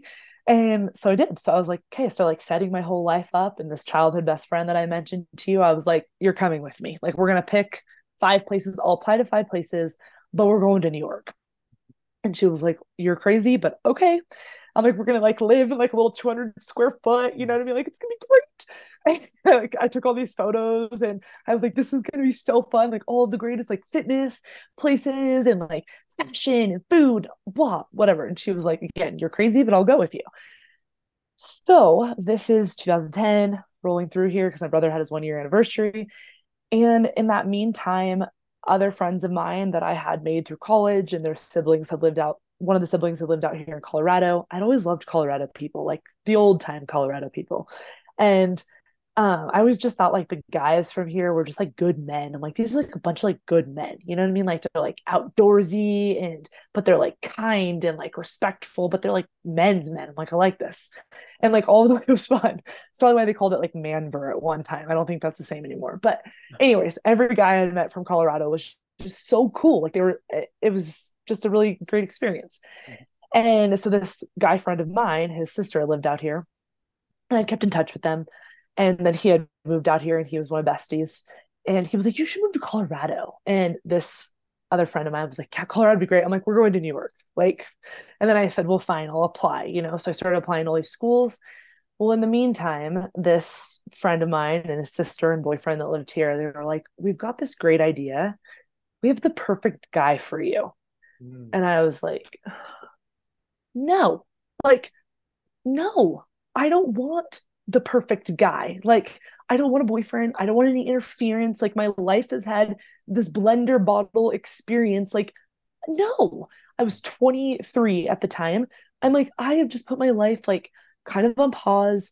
And important to note, like while I dated and had, a couple serious relationships, I was like, I ain't got time for that. Like, I am on a mission and I am not ready for that right now. So, no, like, I'm doing me. And I had just like broken this like amazing guy's heart that was awesome. He was a good guy, but I was like, I'm not trying to like settle down right now. So, anyways, they just kept bothering me about this perfect guy here in Colorado. And so finally, so again, coming back to this big Italian family I have in the grocery store in the office, because that's how Italians do things, is like all the family gathers in one area. So I get this message from this friend that's like, listen, we're driving with this guy and he really wants to know if he can have your phone number. And like, I think they said like your boy. And I was like, first off, he's not my boy. And second off, like, you can give him my number, but you can let him know like I'm pretty busy. And I was thinking, because again, social media is new at this time. I'm like, this guy is gonna like Facebook message me or like something awful, but that will be perfect because then that will be the end of his fate. Not gonna work for me. Oh man. So it keeps going, and I get they like she sends me like photos of him, and like, but it's like him and all of these other dudes, and I'm like, well, which one is the guy, you know? And so all my aunts are like around me and my mom, and in comes all these photos. And so then she like, tells me who it is. And I'm like, this is the guy you marry. Like, no, I don't want to meet this guy right now. And my mom was like, oh man, like she knew. And I was like, I just know. But okay, so that goes, and I'm staying my plan. Me and my bestie, we're applying, we're doing all these things. And they give this guy my phone number. And time's rolling, I'm doing my life, I'm all of these things, and I'm driving home.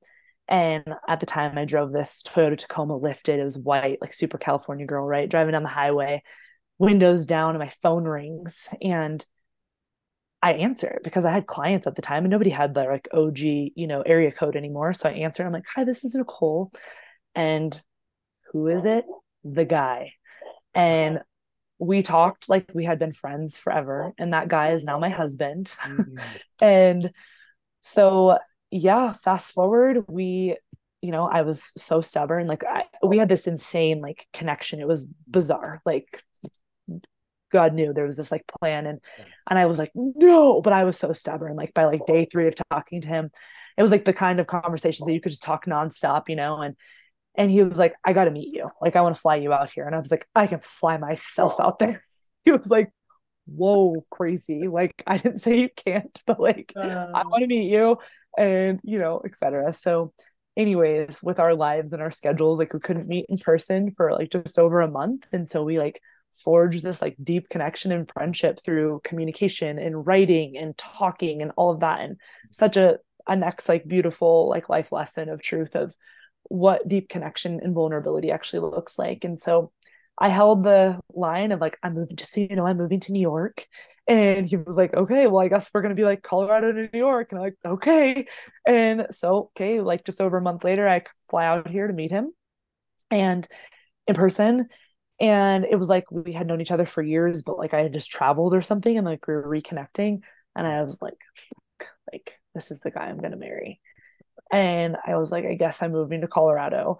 mm. And even though it was one of the 5 places, so at that time I was still like my bestie. I was like, well, we're gonna move out here together. And then obviously she was like, you are like in love, like all these things. So after 6 or 7 months of doing back and forth between San Diego and Colorado, I um moved out here, and I accidentally started a personal training business. Mm. Okay. Now, okay. So we're gonna get into that, but in terms of well, he was like your boyfriend at the time, your husband currently, but was he then like in the Denver area, or was he somewhere else in Colorado? Where did you move to Colorado when you first moved out? Is it kind of the same place you're at now? Oh no.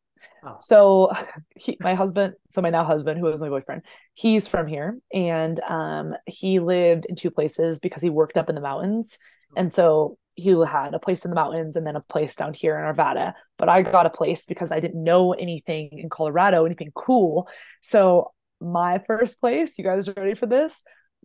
I found this adorable little apartment complex called Bradburn Row in Broomfield, Colorado, baby. cool. Living the young person's dream. Yes. So yeah, I got this cute little apartment in Broomfield because don't forget, good old 24-hour fitness. I went ahead and got myself a job there at 24 hour. And that lasted like 4 months, but so I went ahead and got a job there, and then I had this like cute little place right up there. And so yeah, to answer that question. Okay, now, okay, so let's talk about getting into your own business. Now, on a previous podcast, I had Jordan on, the co-owner of Kalo Fitness with you.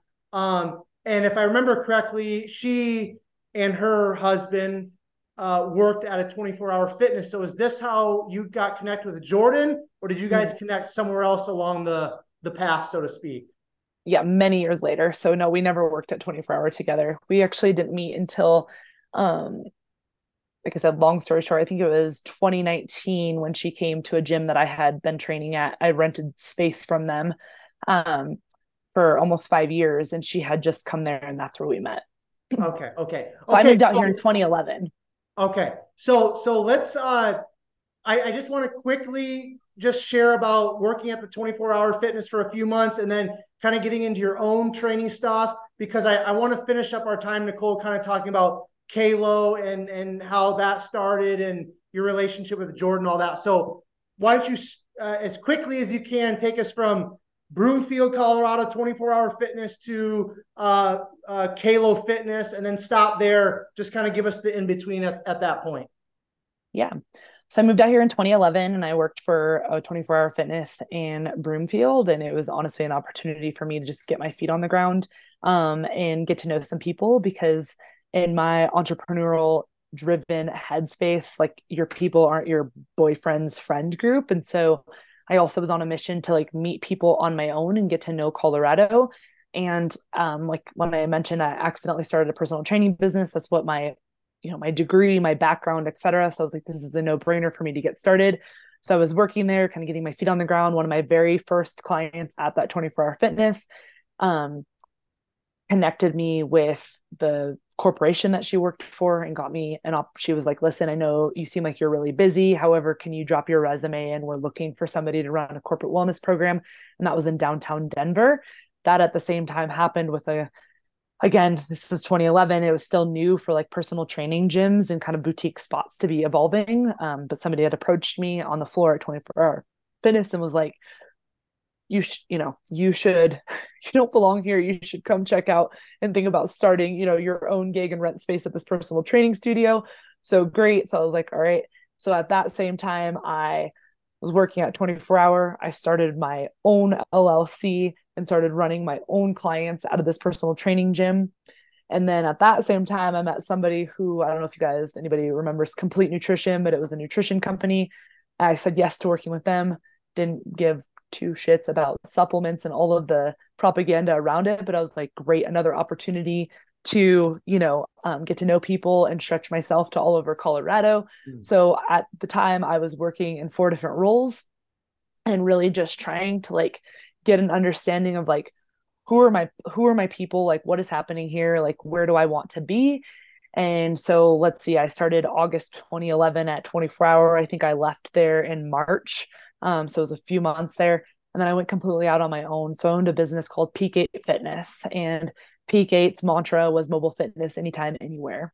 And so as I was running this corporate wellness program in downtown Denver, I knew that I strategically wanted to be meeting other people where I could be going and training them in their professional life. They were on the go. So I would either go to their high rise apartment complex or condo in downtown, or I would go to their home. I also ran a boot camp in the park. So I really was just like multifaceted in that way, trying to dial in like, who are my people? Who am I meeting? Where do I want to be? While, like I said, working at that supplement company and just kind of bringing it all together. So when I started out here in Colorado, I really made myself like a jack of all trades of working with men and women and all different kinds of clientele, and really took a lot of passion and drive of working this corporate wellness program and wanting to unify like a very unique company that has like multifaceted kind of employees, talking legal all the way down to your customer service all under one house. So it was a really cool experience to be able to head that up. So I did that all the way until I got pregnant with my first child. And then I left that chapter and I really brought myself into downtown Denver. So I was at multiple locations of training my business. I mean, I drove all over the place And that's when I really honed in on downtown Denver.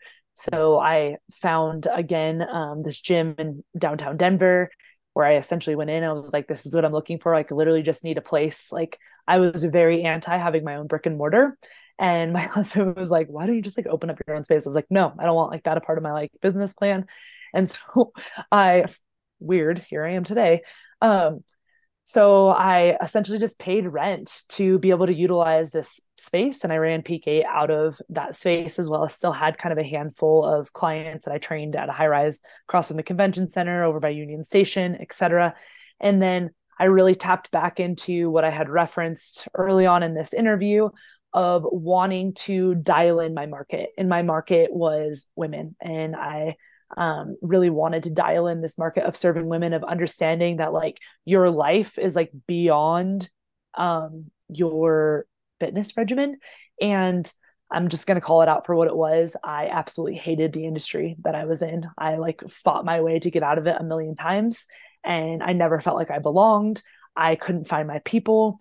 I was like, this is awful. Like, what am I doing? And it's no like point out to like any of my peers around me. It just like wasn't my thing. Like, I just wasn't a fitness competitor. I didn't believe that the only way that you could be successful was, you know, chicken, broccoli, and like no seasoning. I didn't believe that any of like the facade of like weekend certifications and Instagram validated your expertise.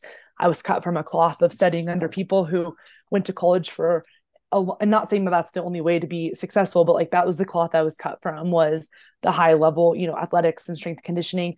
And I just never could like fit into this like realm of people where so yeah, I struggled, I'll be honest with you. Like, it was a really really hard time for me. And but at the same time, I had a killer business, like had a very successful business that I made a lot, you know, humbly, like I made a lot of money doing what I was doing, but I felt so unfulfilled. And I felt like I was constantly working against my peers because I was like, there's another way, you know what I mean? Like, this is not the way. Like, this is going to expire for you, and you're eventually going to get tired of your own bullshit and this narrative. And so anyhow, I just like stayed the course because I was like, all right, well, here we go. And I started doing collaborative events. And what I started doing was teaming up with other female owned businesses. And I had launched another sect of my company called Buns, Biceps, and Bling. And I like specialized in working with, it was awesome. It had some like fun little graphics to it. But I started curating these whole events like around like women like planning their weddings and like celebratory. And I really like channeled my serious 50% of Italian and family, because I got tired of like women having this like total shit show leading up to their wedding and then like falling apart after getting married. And I'm like, you're missing out again on your why. And anybody can get skinny. Like, do you want to be healthy and have fun, or do you want to be, you know, miserable and skinny in your photo and then like hate your life afterwards? So anyway, I started teaming up with different companies. It was awesome. And I was thriving in the sense of like, okay, it took me out of like from just like running sessions, just programming, just, and again, while all of that's great, I was like, there's so much more. And then started teaming up with like other kinds of businesses to take a little bit more like back into that leadership realm. And so kind of fast forward, I like reached the ultimate threshold of being really done with where I was at. And I was like, I got to get out of this. Like, I don't know what it's going to be, but I got to get out. And Jordan had started training at this spot that we were renting space from. And actually, before Jordan is when I had connected with Georgie. Um, and so I knew Georgie first, and I was like, this chick is like, we we are cut like from this similar cloth. Like, I love her. But she was like running a lot of her time outside of the gym that we were both training out. She had just a small amount of clientele, and I was like already kind of in a different, you know, direction. So we just kept in touch. And then in came Jordan starting to run her business. And I was like, all right, like there's, you know, some other women, like, okay. And I was, like I said, on my way out, but I was like, I've got some contacts to make here. And like, long story short, I like to use the analogy of, it was like kind of like when you're like interested in somebody, you like want to go on a date. I was kind of like, all right, I got to get to know this person. And then I'm like going to give her my pitch. You know what I mean? Like, I'm going to let her know like what I'm trying to do. and I'm gonna go for it. Like, I don't care. And so I did. I was like, went up to her and I essentially was like, I told her, I was like, hey, I'm interested if you have some space in your schedule. I want to train with you. And so I was like, best way to get to know somebody is when you're training with them because it's like a hairdresser. You know what I mean? You can just get that one-on-one time. So I did. I started training with her and I was like, all right. And then one day there she was with like her really large headphones and like on the little stair stepper at the gym. And I like went up to her and was like, listen, here's the game plan. Like, kind of like, are you in? Like, you know what I mean? Like, what do you think about this? And she was very much like, yeah, not right now. And I'm like, all right, cool. Like, here we go. And I just stayed my path. And then I was pregnant with my second child. And she was like, you're like pregnant. Like, let's just wait to see when you have this baby. And I was like, this is not my first rodeo. Like, this is my second child. I have been an entrepreneur for a long time, but cool. Like, that's fine, not a big deal. And the first, I think, thing that she knew when I was serious was a client that I had trained from a long time owned a building and was like, listen, this half, like we've been talking, like you might be interested in this. So I called Jordan one day and was like, you want to cut? Like, what are you doing? And she happened to have a client cancellation. I was like, I'm parked outside, get in the car. So I like took her to the space and we went and looked at it. And it was just like too much too soon. You know what I mean? Like, no, like I'm wild and driven, but no. And so, but it was like the first kind of first time where she was like, oh, this like chick is serious, like she's crazy. And so, okay, that's like November, then December. We just agreed to like continually like openly share, bigger dreams and understand that like if something worked out, it worked out. If not, no big deal. So, okay, like holidays transpire, January. My friends host a baby shower. I invite her. She comes and she was like, "Oh man, this girl's like try this crazy, right?" And so then I just go off on maternity leave. Like George, I hired like these two gals that are um great friends of ours and on our team now. And they're like I subcontracted them out to like run my programming while I was on maternity leave. And then, the whole epic world fail of COVID starts coming through. So then we all, and I knew, I was like, I'm not coming back to like rent space from here. Like I don't know what I'm going to do quite yet, but like nothing to do with this. And so in that time frame, Jordan's kind of navigating her own thing, and we touch base on a call, and she was like, listen, I'm like running sessions out of my gym, like, or I'm sorry, out of my garage, if you're interested and you want to run some of your sessions. And I was like, oh yeah, like I'm just kind of still trying to decide like what I'm going to do like in this industry because I've wanted out, but we'll see. So I took her up on it and I started training a couple of clients. Then we got an opportunity for our first brick and mortar in Wash Park. And when it kicked off, there was three of us who were kind of talking about like rent, quote unquote, creating a space to rent from. And then it quickly understood that like Jordan and I like had kind of a vision for this space. And then we just put our heads together and, Kalos started off with us having our own brands and co-creating that brand. Mm. And so it was very much three brands operating out of one roof. We had, I think it's important, and we share the story in similar but different ways. I know for myself personally, I knew what my bigger vision was. And I knew what I wanted out of it. And I knew that we shared some commonalities of that, but we went in with kind of, like I said, the three business aspect that opened July 6, 2020. And I made like kind of a slow, smooth in that first, because I just had a baby and I just had a baby. And I also like did not want to go back. And I was like, okay, I'm coming out of retirement, like is what it felt like. Like I'm coming out of retirement to like kick off this business, but okay. And then we just, like I said, we got the ball rolling, and it was a very insane July to December, I'll tell you, like wild times that we were living in. Also, like you take big personalities, similar vision, similar mission, but the training world is comprised of a lot of it's a lot of like, you've built your own brand, you've worked so hard to like kind of cut this slice out. And while we have a lot of similar background, we have a lot of very different, background. And so we're not far in age, but we had very different experiences. And so it was a beautiful evolution of growth and beautiful evolution of like stepping into your power, into vulnerability, into like clear understanding of the mission and coming back to that. And so I'm not sure how far you want me to go into Kalo or if you want to ask specific questions, but that's really just how it kicked off. Yes, no, that's perfect, Niccole. Now, I think it's interesting how, like you said, it was kind of like three individuals with kind of their own thing coming together. Now, you have been very clear how important it is for you to have like a very clear direction or vision in terms of like you were kind of searching like who are my people in terms of your training, right? And you said earlier, it's like I know it's women.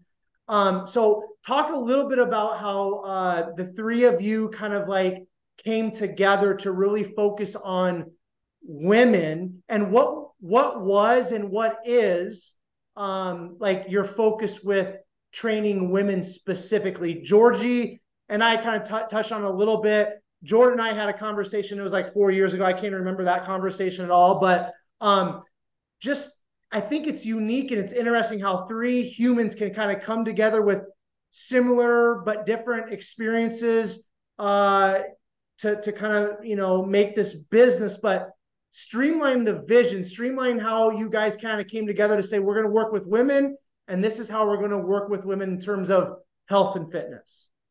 Sure. And so let me clarify too, so a couple details here. So when I mentioned the three, so actually Georgie didn't come onto our team for till just over a year ago. So when we kicked off Kalo, there was another gal that we had trained with. I guess when we kicked off the idea of opening the space before we even had a name for it, there was another gal who was just looking for a space to like train out of. And then she quickly realized like, oh, Jordan and I had like a business vision. And she was like, I don't even really want to train that much. So Jordan and I came together and we had three businesses. Sorry. So because she had Gym Quickies, I had Peak8 Fitness, and then we co-created Kalo. So when we opened the doors to Kalo, it was Jordan and I are the founders, and we kicked it off. And we had three businesses per se. And then it was December of 2020 where we're like, okay, we've got to either become one brand or this like is not going to work. Like it's not going to work how we are talking about it, if that makes sense. So we set sail December 2020 with like this epic like breakdown of the system and build out of what is this doing, and then set foot. And actually our first person that we brought on to our team to train under us is a gal named Rachel Sopinski. And I actually knew her for a while, and she trained out of the other gym that we were out of as well.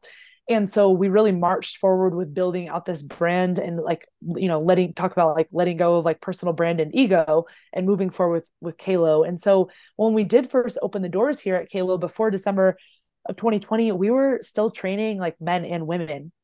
And what we realized in this unification process was if we're trying to serve everyone, and that included like all of our brands, then who are we serving and what are we doing? Like what makes us different and what is the why behind us, and like what is our mission statement, and like what is this, like what differentiates this? And so that December 2020, Jordan and I got extremely clear about what the mission was and how we were going to do it.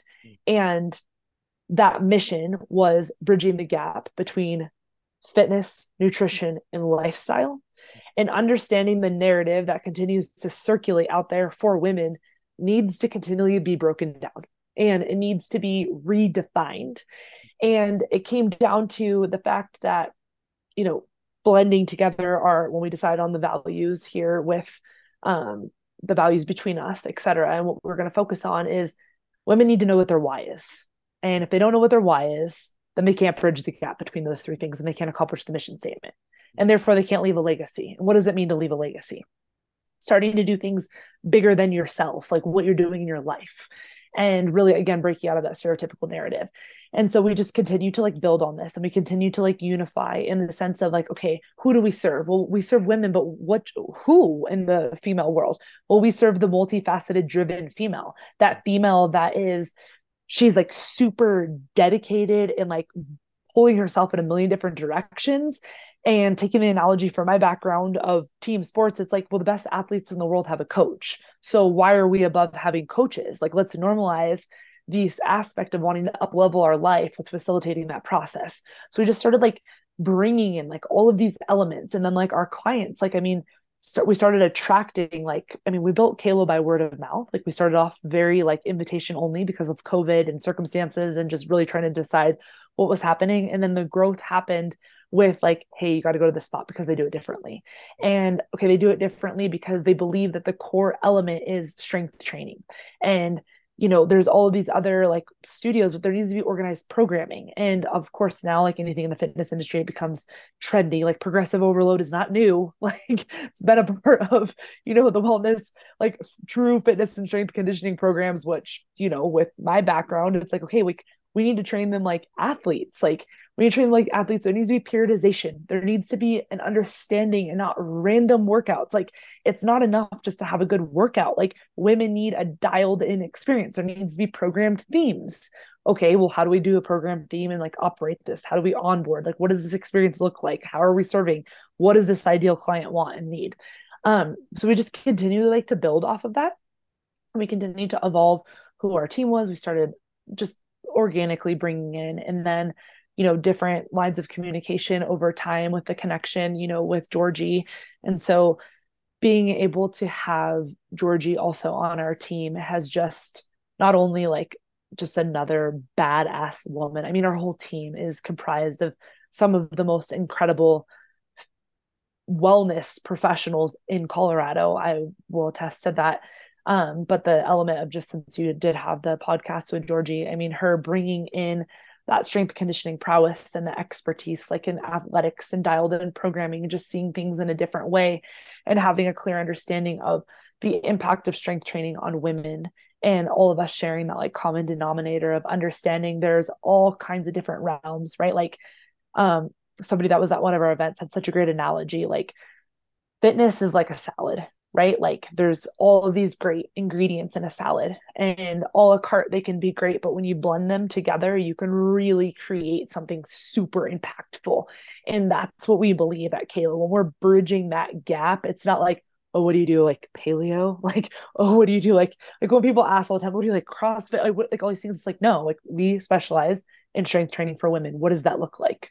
Like you're going to learn, around your cycle. You're going to learn about creating a periodized plan. You're going to understand the why behind these things that you're doing. Yeah. What is Kalo, like that word? What does that mean? Actually, I haven't found that out yet. Yeah. So Kalo is derived from the Greek word kalon, which means beauty beyond skin deep. Mm, cool. I like that. Very, very fitting. Okay. We're gonna start heading towards the finish line here, Niccole. Perfect. But before we do, I want to kind of know a little bit more, because like, so just for the sake of our conversation, like my bachelor's degree is in exercise science. I currently own a gym, done all the personal training, played college football, like all the things too, right? Um, and so I've spent a lot of years like in the quote unquote fitness industry, and it is toxic, it's a mess, it's crazy, all the things that you mentioned.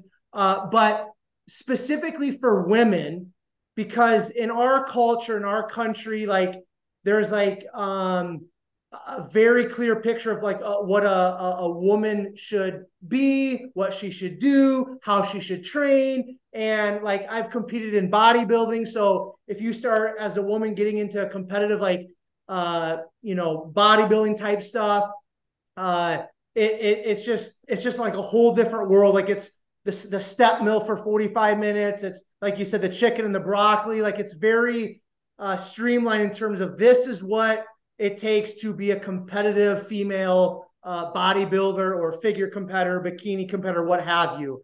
And the more that I've spent in the bodybuilding world, male, female, it just leads to a lot of health issues, a lot of mental issues.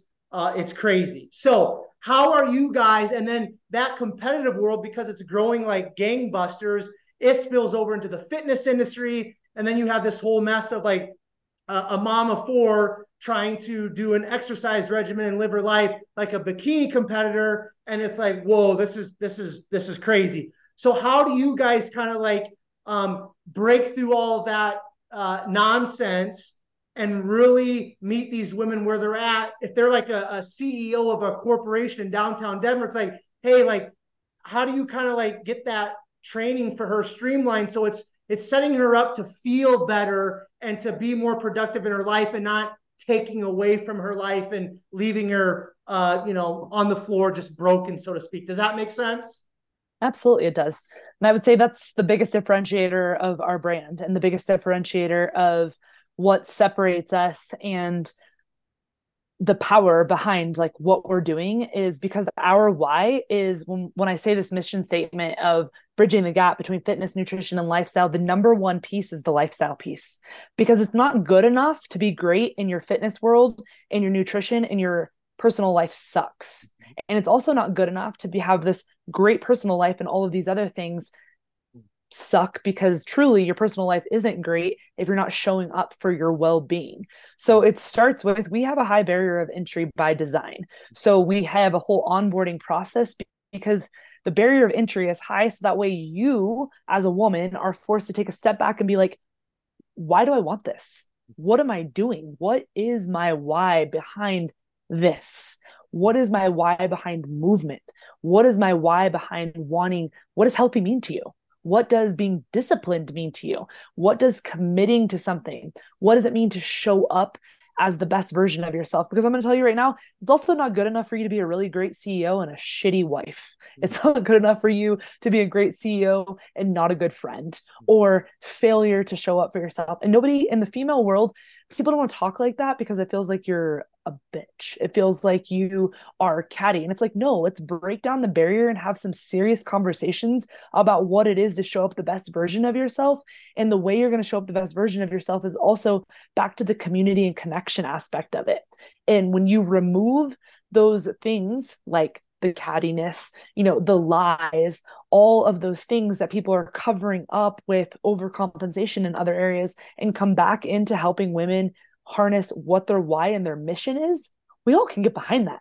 We can get behind a group of women that are like, yes, like I might be in, a state of postpartum. This next gal might be in a state of her kids are going off to college. This next one might be doesn't even want kids. But you know what the common thread is we're all here to show up for one another, and we're going to show up for one another by living our why. And when you do that and you cultivate a community based around going inward and giving permission of vulnerability, giving permission of losing out on this perfect idea, because there is no such thing as perfect.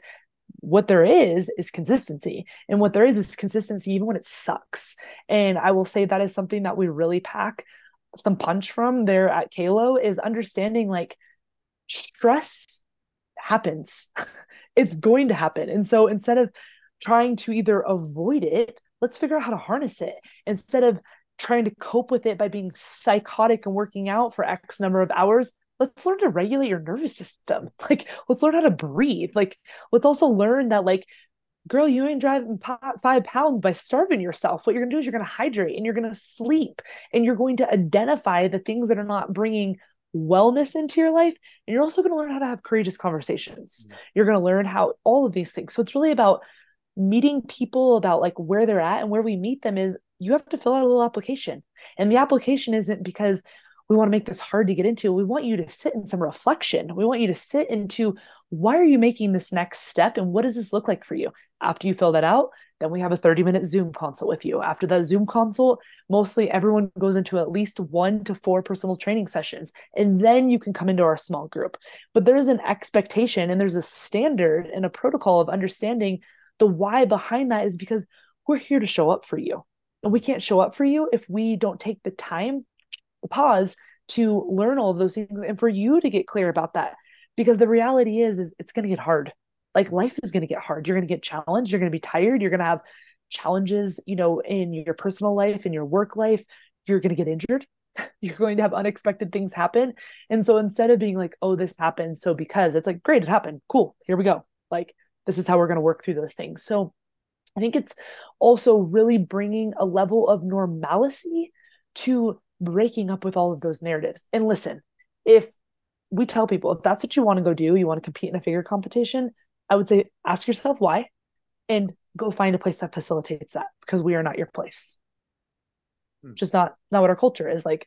And it's not because that doesn't exist out there. Like, that's like there's not, we have people that are like recovering from things like that come through, but it's at the end of the day, like instead of avoiding something, we're going to help you face it.